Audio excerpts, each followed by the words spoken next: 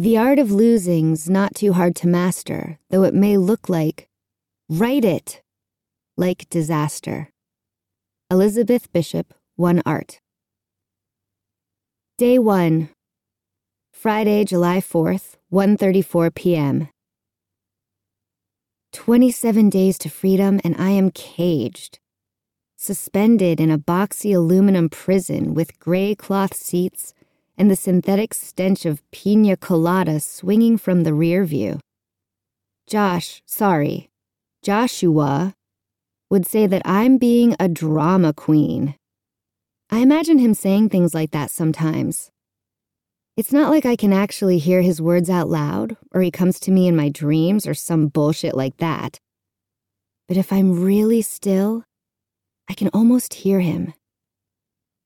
The closer I get to the anniversary, the more I'm trying. I pretend that he's next to me on our rotted wood balcony before dawn, when my shallow breath rattle is the only sound.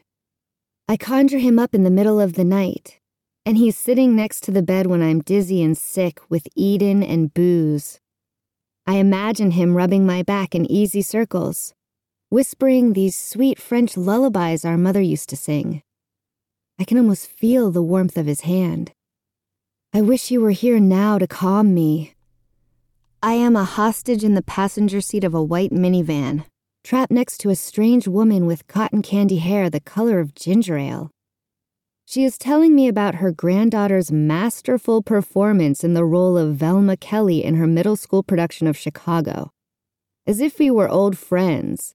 As if I didn't see her activate the child lock the second we pulled out of the airport parking lot. In old movies, men in white coats cart the crazies away. I get a woman in a white minivan. Just such a vivid performance! Cotton Candy's pearly pink acrylics tap the steering wheel at exactly the 10 and 2 positions. She really transformed herself into the part. Bill, that's my husband, got the whole thing on the camcorder. I glare out the window at the infinite stretch of 2-lane highway. The flat New Mexico desert looks like a kid's drawing. Swirls of waxy blue sky over jagged red dirt. Leaning cacti like somebody just plunked them down without bothering to make sure they were screwed in right. I even see wavy heat lines like when Josh and our dad used to barbecue behind the house on Broad. But then I blink and they're gone. She's the only one in the family with any creativity. Cotton Candy laughs and shakes her head. Her hair doesn't move. The van veers onto a long, skinny dirt road. To the right is a pasture, the only green I've seen in hours.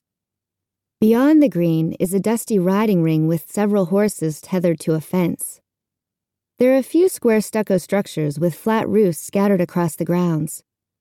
They are old and unevenly spaced, like dice slung across a sandy floor and forgotten. We'll get you situated at the villa, and then I'll take your bags to your cottage, Cotton Candy says. Villa? Cottage? She makes this place sound like an all-inclusive resort. I almost order a complimentary cocktail. Last night's buzz is starting to wear off. The bruise above my left eyebrow throbs, and I scrutinize my reflection in the window. The knot has morphed into a purplish welt that looks like Italy, only horizontal. I'd cover it with my hair if I had any. But I got sick of it last week, the way it was wavy in some places and flat in the others, like it had no idea what to be. So I got Eden to crop it close to my head. Now, uneven razored layers fall lifelessly around my skull. I can't remember the last time I showered. The road dead ends into a circular drive in front of a large stucco building. It's similar to the others, but imposing, with a slanted red tile roof. There are 19 other girls with us right now. 4 girls to a cottage. You'll be in cottage 3. Great girls in cottage 3. Just great girls. Cotton Candy chirps. They'll be thrilled to show you the ropes as you're getting settled. God, I hope there's a secret handshake. So, this is the villa. She parks the van and turns to face me. She's an ex-smoker, redeemed. I can tell from her fake blue-white teeth and the hairline cracks snaking from her pursed lips like barren riverbeds. "I'm so happy you've chosen to take this step, Stephanie." For a second, it seems like she's going to grasp my hands in hers, maybe try to pray with me. But then I think she sees the look on my face and decides against it. "We all are." "It's Stevie. I go by Stevie." My voice sounds hoarse, weak, even though I'm suddenly furious. Why didn't Dad tell them when he called? Stevie. Never Stephanie. I am not her. "Stevie?" She sounds uncertain, probably because she's just noticed the outline of my mother on my left forearm. "Stevie," she tries again. "Welcome to the first day of your recovery."